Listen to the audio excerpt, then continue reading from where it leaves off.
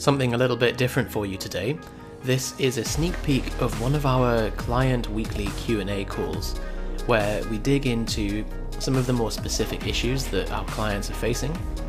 And this week we're discussing age and muscle mass, dealing with sugar cravings, how tight your lifting belt should be, and also non-steroidal anti-inflammatories such as ibuprofen and how they affect muscle growth. So if you like what you see and you want to find out more about how you can join the Pro-Pain Athlete community, then shoot us an email and you can always book in a call with us. So let's get into it. Hello, we are back again. It's the 17th of January. So if you haven't caught it already, we did an interview with Mike Tuchscherer from Reactive Training Systems. The part one of that podcast is available from last Sunday, part two coming out next Sunday. So we have Zena. It says 2 attendees, but only Zena's showing up. Clearly, Zena, you're enough for 2 people. So what was I going to say? Yeah, some really good questions coming in. Very happy to see more of them being posted. Make sure that you make use of this resource. It's the best way to get comprehensive answers to things and to dive a little bit deeper into certain topics. So Stu, come on as well. Guys, can we have one win and one struggle for the week, please, as usual? So my win is I qualified as a sports massage therapist on Sunday. Very happy with that. So I can start practicing as of this week, probably. I just need to get insurance. I've heard you need that. And struggle is not practicing what I preach about sports massage and not actually going for one, despite being a little bit overdue, I think. So, and just generally not keeping on top of foam rolling and so on. Zena, congratulations. Thank you. Anyone else joined us yet? Stu and Zena equals 3 people. 4 people now. Tony. Hey, Tony. I'm not going to call you American this time. I promise. Hey, Tony. Cool. So, guys, if you have one win and one struggle for the week, just post in the chat window. Otherwise, we'll get onto the slides. I'll give you a couple of seconds.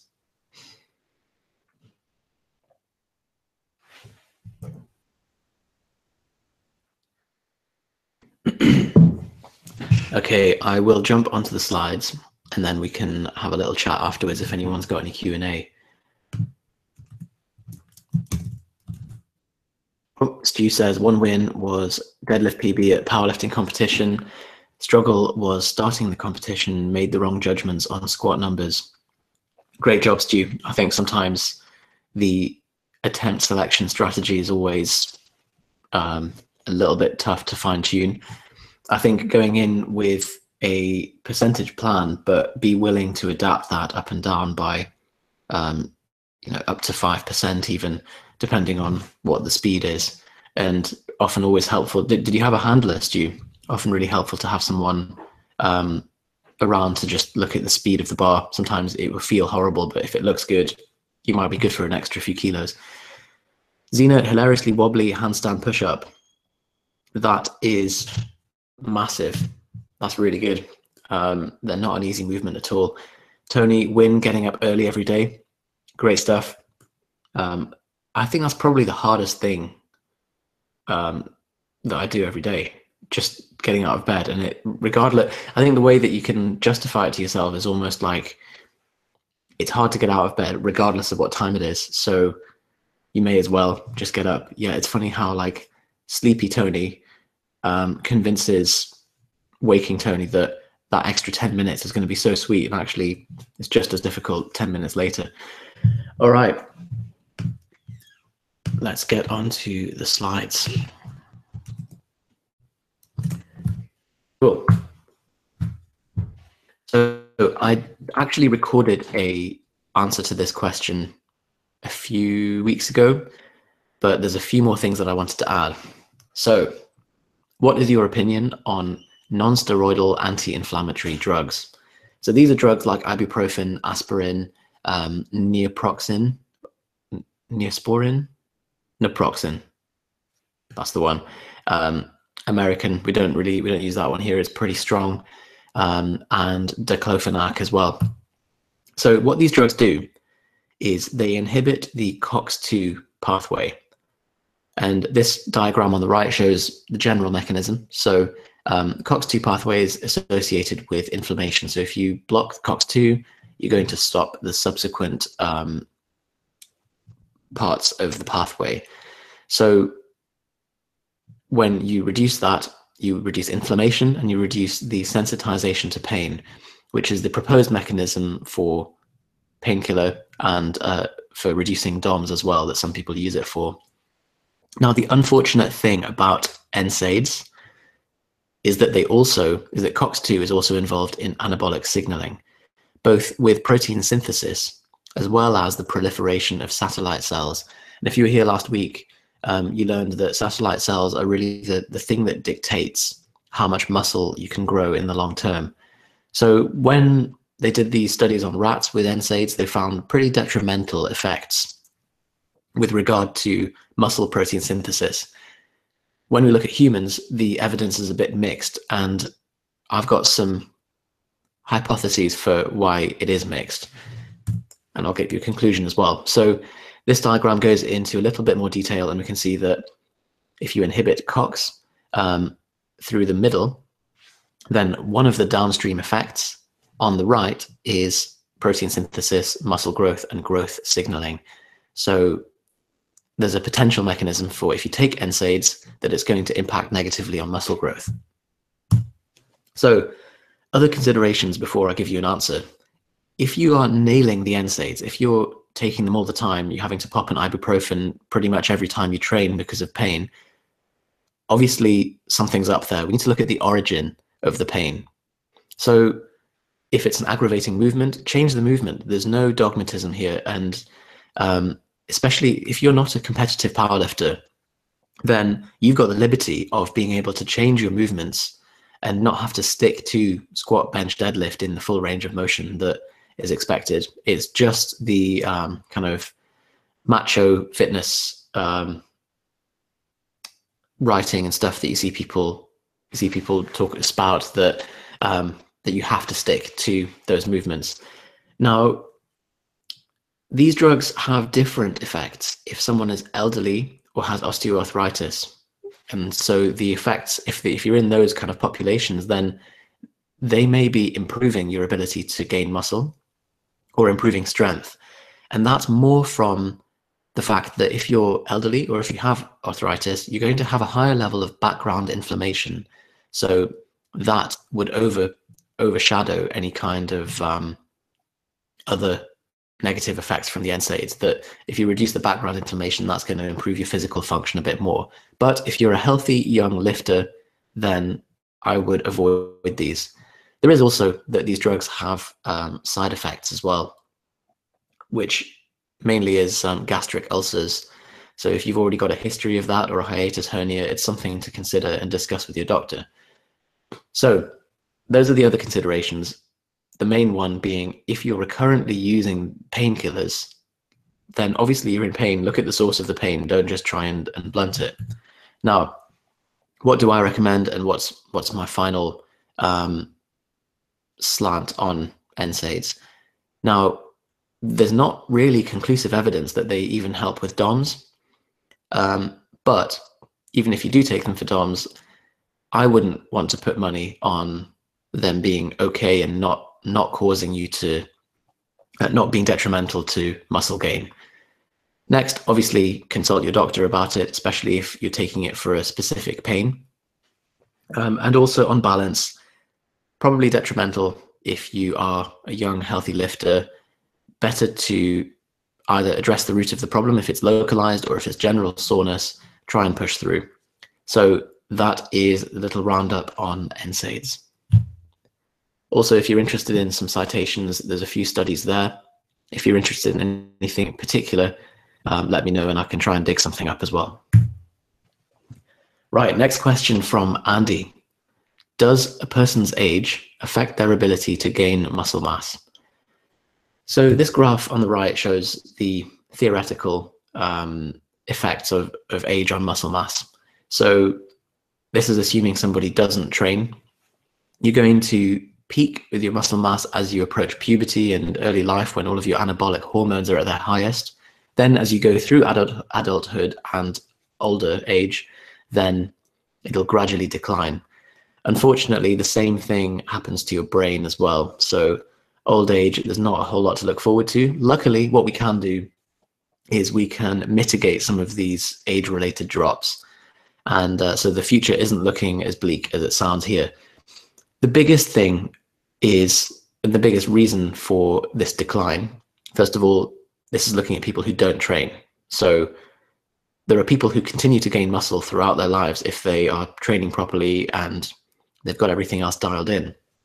But if you were to leave things to their own devices, metabolism, anabolic hormones will start to drop. Your volume tolerance and your metabolism also drops. So these are things that will affect your ability to gain muscle mass.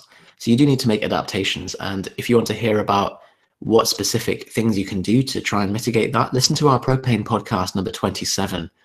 It's called Training for the Masters Athlete. And Johnny refers to anyone over 50 as elderly as well. So I think you'll enjoy that too. Got a little bit of backlash about that. So what I'm saying is that muscle loss is not inevitable if we approach it correctly. And there's a study to show that the andropause, so the decline in the natural output of testosterone when men hit 40, so it's kind of the equivalent of the menopause, that it does exist, but it can be completely offset by resistance training, which is pretty awesome. So perhaps that would also help with some of the other effects of the andropause that people commonly complain of, the impotence, mood swings, and so on. Finally, osteoporosis can be mitigated as well from resistance training. And we're starting to see National Health Service and lots of weightlifting in older women taking momentum from physios and health advice as well, which is really good to see. Jen asks, sugar cravings. I'm going back to night shifts with my new job as a nurse. I've always struggled on nights with eating. Sugar, sugar, sugar. Once it hits, that's it. Also, I am awake on nights, I'll eat. As I'm awake on nights, I'll eat, then I don't sleep well in the day, and I'm hungry in the day too. What's the best way to approach night shift without getting fat, bloated, and binging on sugar? So the two problems here really for Jen are that eating sugar disrupts her sleep the next day, and also she just has consistent cravings and then she's hungry later on. So this diagram is lovely. I'm all about the diagrams today. So it shows how if you don't sleep properly, it has 3 downstream effects on appetite, metabolism, and ultimately fat gain. So number 1, if you haven't slept properly, you're actually going to upregulate the appetite stimulating hormones. And so there's going to be, your baseline hunger is going to be increased. The slight stress that you experience, the slightly elevated cortisol from not sleeping properly, both increases the kind of reward value that you get from eating foods, particularly to naughty, sugary foods as well. And also the elevated cortisol from being sleep deprived will raise your blood sugar just slightly. So there's evidence to suggest that being chronically sleep deprived will make your blood sugar chronically a little bit high and potentially make you more insulin resistant and pre-diabetic. So it can increase your risk factors for diabetes. And also there's a suggestion that you might have lower physical activity if you are more sleepy, because you're more fatigued. That's going to reduce your energy expenditure and therefore also contribute to fat gain. So how to try and prepare against this? Preparation is always key, especially if we're being made to do a night shift. It's out of our natural rhythm, so we have to do what we can with meals, particularly preparing meals in advance. As you know, I'm a big fan of ready meals, or just cooking in bulk in advance if you'd rather do it yourself, and bring that with you. I know it sounds like a simple thing, but the more well stocked you are, the more well stocked your fridge is with things that you are looking to buy, looking to eat, then the less scope there is to go wrong. So that's number one. Next thing is try not to rely on caffeine to get you through, whether it's to get you through the rest of the day or through the night shift. Caffeine has a 5 to 10 hour half-life, which means that maybe 10 hours after you've had caffeine, there'll still be some in your system and it'll still be affecting your ability to go to sleep. Next is, if the biscuits are available, then they're going to get eaten, especially when your willpower is compromised. Things like bedside chocolates in wards where if you're going to see a patient and their family have brought them some chocolates or whatever, and they're just always around, or if someone's brought in a gift, or a helpful colleague has bought some biscuits for everyone to chow down on, it's always going to just be sitting there and nagging at your attention. So that's why preparation of your own meal, something satiating and high volume to make sure that your blood sugar is stabilized and not going to send you off into a wheel spin for the next day, is advisable. Finally, Jen, blackout blinds or an eye mask. These are really important if you're going to be doing night shifts consistently, because you already, when you are being exposed to light in the daytime when you're trying to sleep, you're not going to enter the deeper stages of REM sleep that you would be looking to get. So when you're doing the night shift, you're going to be more tired. You can counteract that by trying to sleep in as dark an environment as possible. And if you don't want blackout blinds, you can use an eye mask. I use one from Amazon, which is, I think it cost me £12, but it's got like a concave thing around the eye so it doesn't irritate you when you're sleeping. So that's all to improve your melatonin production. There is also a chance that you can just get melatonin. It's not, you can't buy it in the UK, but you can import it legally, not illegally. So that's one option. I personally do it, but I'm not recommending you to do it unless you've been approved from a GP, obviously. So that's something else that I would personally use to reset my sleep cycle if there's jet lag or if I'm doing something like a night shift. Fran asks, how tight should you be wearing a lifting belt? I know the purpose is to push outwards into the belt to create tension, but is that best done with the belt very tight, so more tension is there, or with the belt at a comfortable tightness so there's more room to push out your stomach, or does it not matter? So good question, Fran. And the answer is really somewhere in between. If you go too loose, obviously you're going to be doing Buddha belly to try and touch the belt, and you're actually going to be losing some spinal stability if you just let it all hang out too far. Equally, if it's too tight, you'll also lose some stability just mechanically because you've made your waist artificially smaller and squashed all of your guts up into your chest.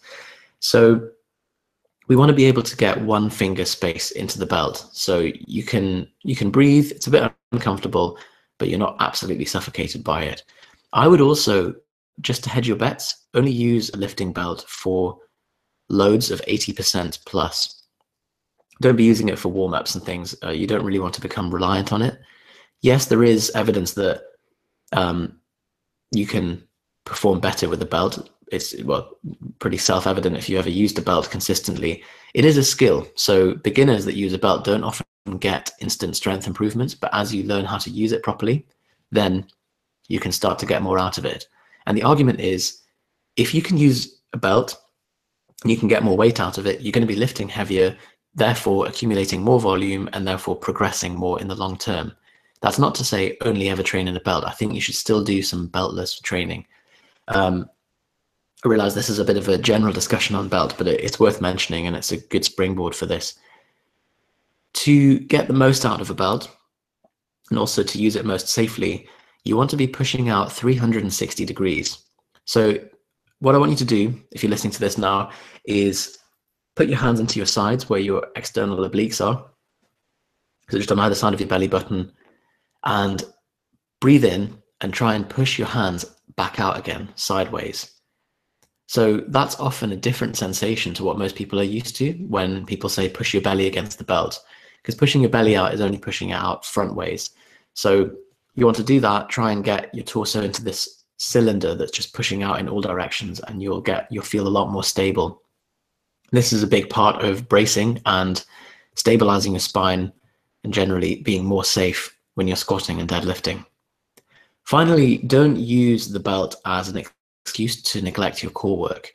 Just because you have some assistance here doesn't mean that you should not be doing extra core work. It's always going to improve your lift and also help protect you against back pain, particularly things like side planks, which are often recommended by Stuart McGill, who is a kind of leading back expert for athletes.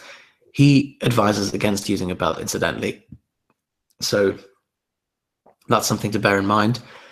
I'm not convinced that using a belt shuts off your core. A lot of the EMG studies show that if you are using a belt, you're going to improve your core activation, at least the rectus abdominis, but less so in the external obliques. But yeah, why not use best of both worlds and use those parameters that I've outlined up there? So 80% plus, one finger space, pushing out 360 degrees, and still doing core work as well. Right.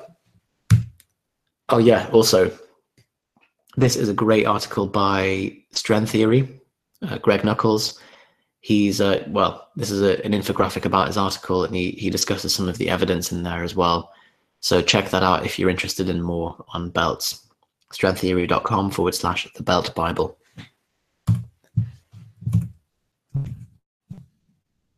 Cool.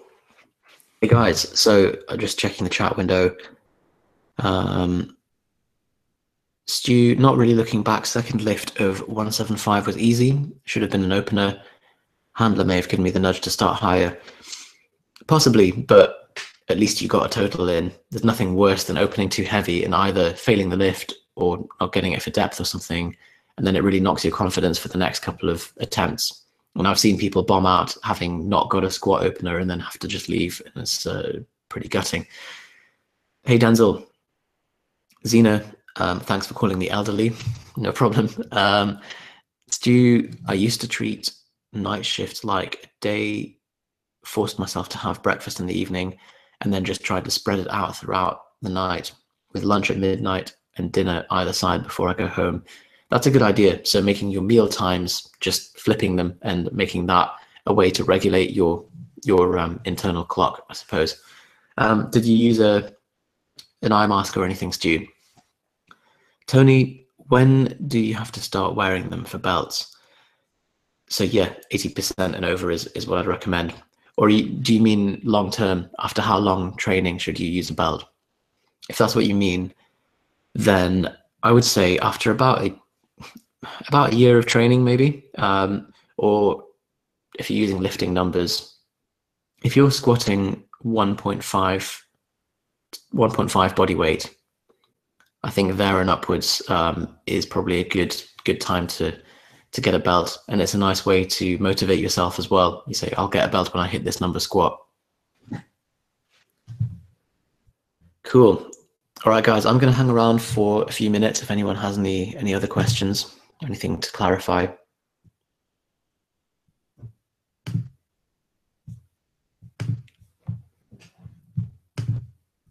Callum's requested to join. Hey, Callum. Stu, yeah, I have to wear an eye mask in the summer. In the Shetlands, as the sun sets about 11 and rises about 3. Grim. Tony, to save time, can I superset some of my exercises? Which exercises, Tony? Usually, for assistance movements, the answer is usually yes.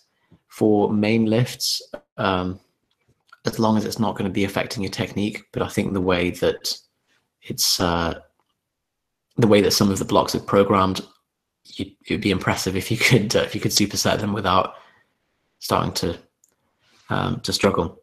Split squats with crunches, perfect. Denzel, no worries. Enjoy your dinner.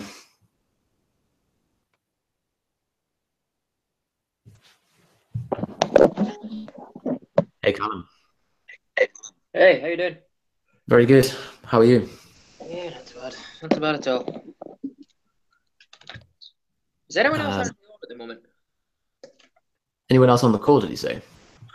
Yeah. No one else is speaking, just they're all typing in the chat window. Oh, that's what I tried to do, but for some reason it's this. Well, I'm sure everyone's happy to see your beautiful face. So Oh, beautiful's not um, moving. cool. Did you catch any of the questions there? Yeah, I caught a few of them.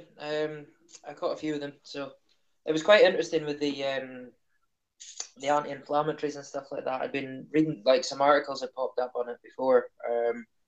Because when I started training again, but I was on a lot of medication at the time, I did actually find kind of recovery and to how long it took me to get back into things was slowed quite well. I wasn't sure if it was because of the injuries or if it was because of the medication I was on. That's interesting. Yeah, it's quite interesting to see the flip side of it, kind of thing. So I think, yeah, because there's not really been studies on long-term hypertrophy. They're just looking at short-term protein synthesis or whatever. So it's very likely that there's no definitive evidence, but if that's your experience, that probably matches what's maybe going on. yeah, I tend to avoid trying to use them as much as possible. I'm not really a fan of taking medication anyway. So I think you hear of some high-level lifters that just pop painkillers before they train, and like it just seems mental to me, because that's like if there's a latent injury or something, it's just trying to suppress it and get through the training session. yeah, that's definitely an issue. It's kind of like putting a plaster over a massive cut more than anything. It doesn't really seem to. Yeah, precisely. Mark says, I have put this in my tracker, but have dropped my cardio that you subscribed purely because of time. However, dropping it seems to have shifted my weight in the right direction.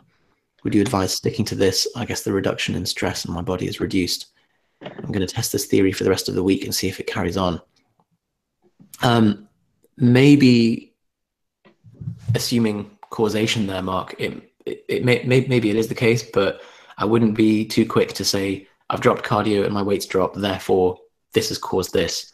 I think your logic makes sense that there's less stress on your body, and if that was the thing that's causing you to hold the weight on, then fine.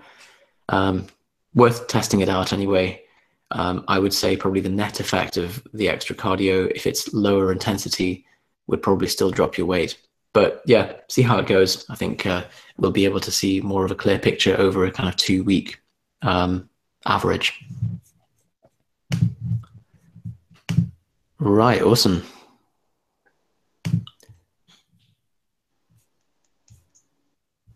Stu, you think I need to get a 20-minute chat with you to decide where to go with training? Haven't really followed a program since mid-November.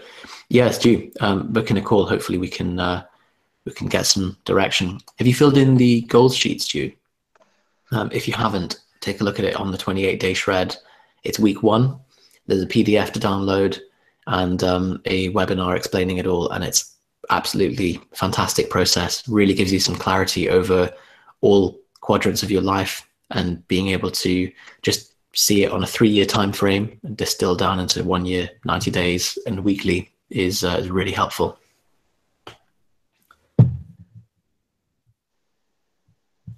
Okay, right, guys, I'm gonna head off unless anyone has any more questions. I had a quick one. I can't remember if you covered it in the video you did for Zena. It was regarding knee sleeves. In your opinion, how difficult should they be to get on and off?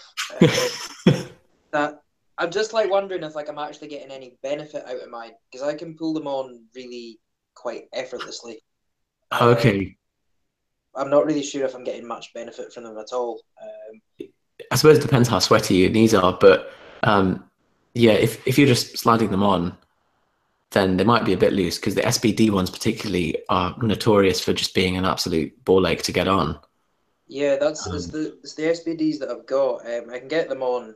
It's not quite sliding on, but it doesn't take much effort at all, and that's completely dry knees. So, do you fold them over when you put them on, or do you just pull it on? It really just depends how they come out of my bag. I can get them on without folding them. It depends what they are, whatever they come out of my bag like. Yeah, they may be slightly too big, but the problem is, if you went one step down, it could be that they're just impossible to get on. So, yeah, Sorry, go ahead. I was gonna say it's kind of hard to tell because my calves are probably larger than my thighs, which does cause a bit of issues in the bottom and the knee sleeves. Well, I suppose good motivation to start getting on the quad gains then. Uh, Yeah.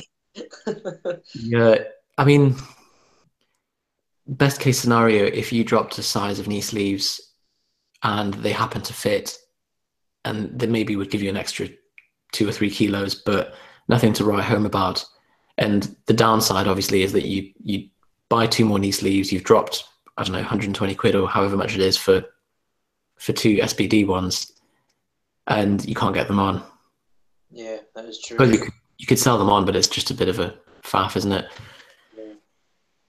I was just Um, thinking about recently, with squatting and whatnot, just about how easy I was getting them on. And I know people complain about how difficult they are to get on. I wasn't sure if I was maybe just Missing crap. something. Um, maybe just yeah, you haven't got sweaty knees, so you can slip it on nicely. But um, yeah, I think the main benefit of knee sleeves is the warmth and the slight compression, the sense of confidence that you get from it, rather than the mechanical benefit. Yeah, definitely. I'd be lost without them. I couldn't. It's only now that I can start kind of doing any kind of lower body movement without them again. So it's a nice. Right, that's good, Nice. especially with if you've got if it's a cold day or something. Huge difference. Oh, totally, totally.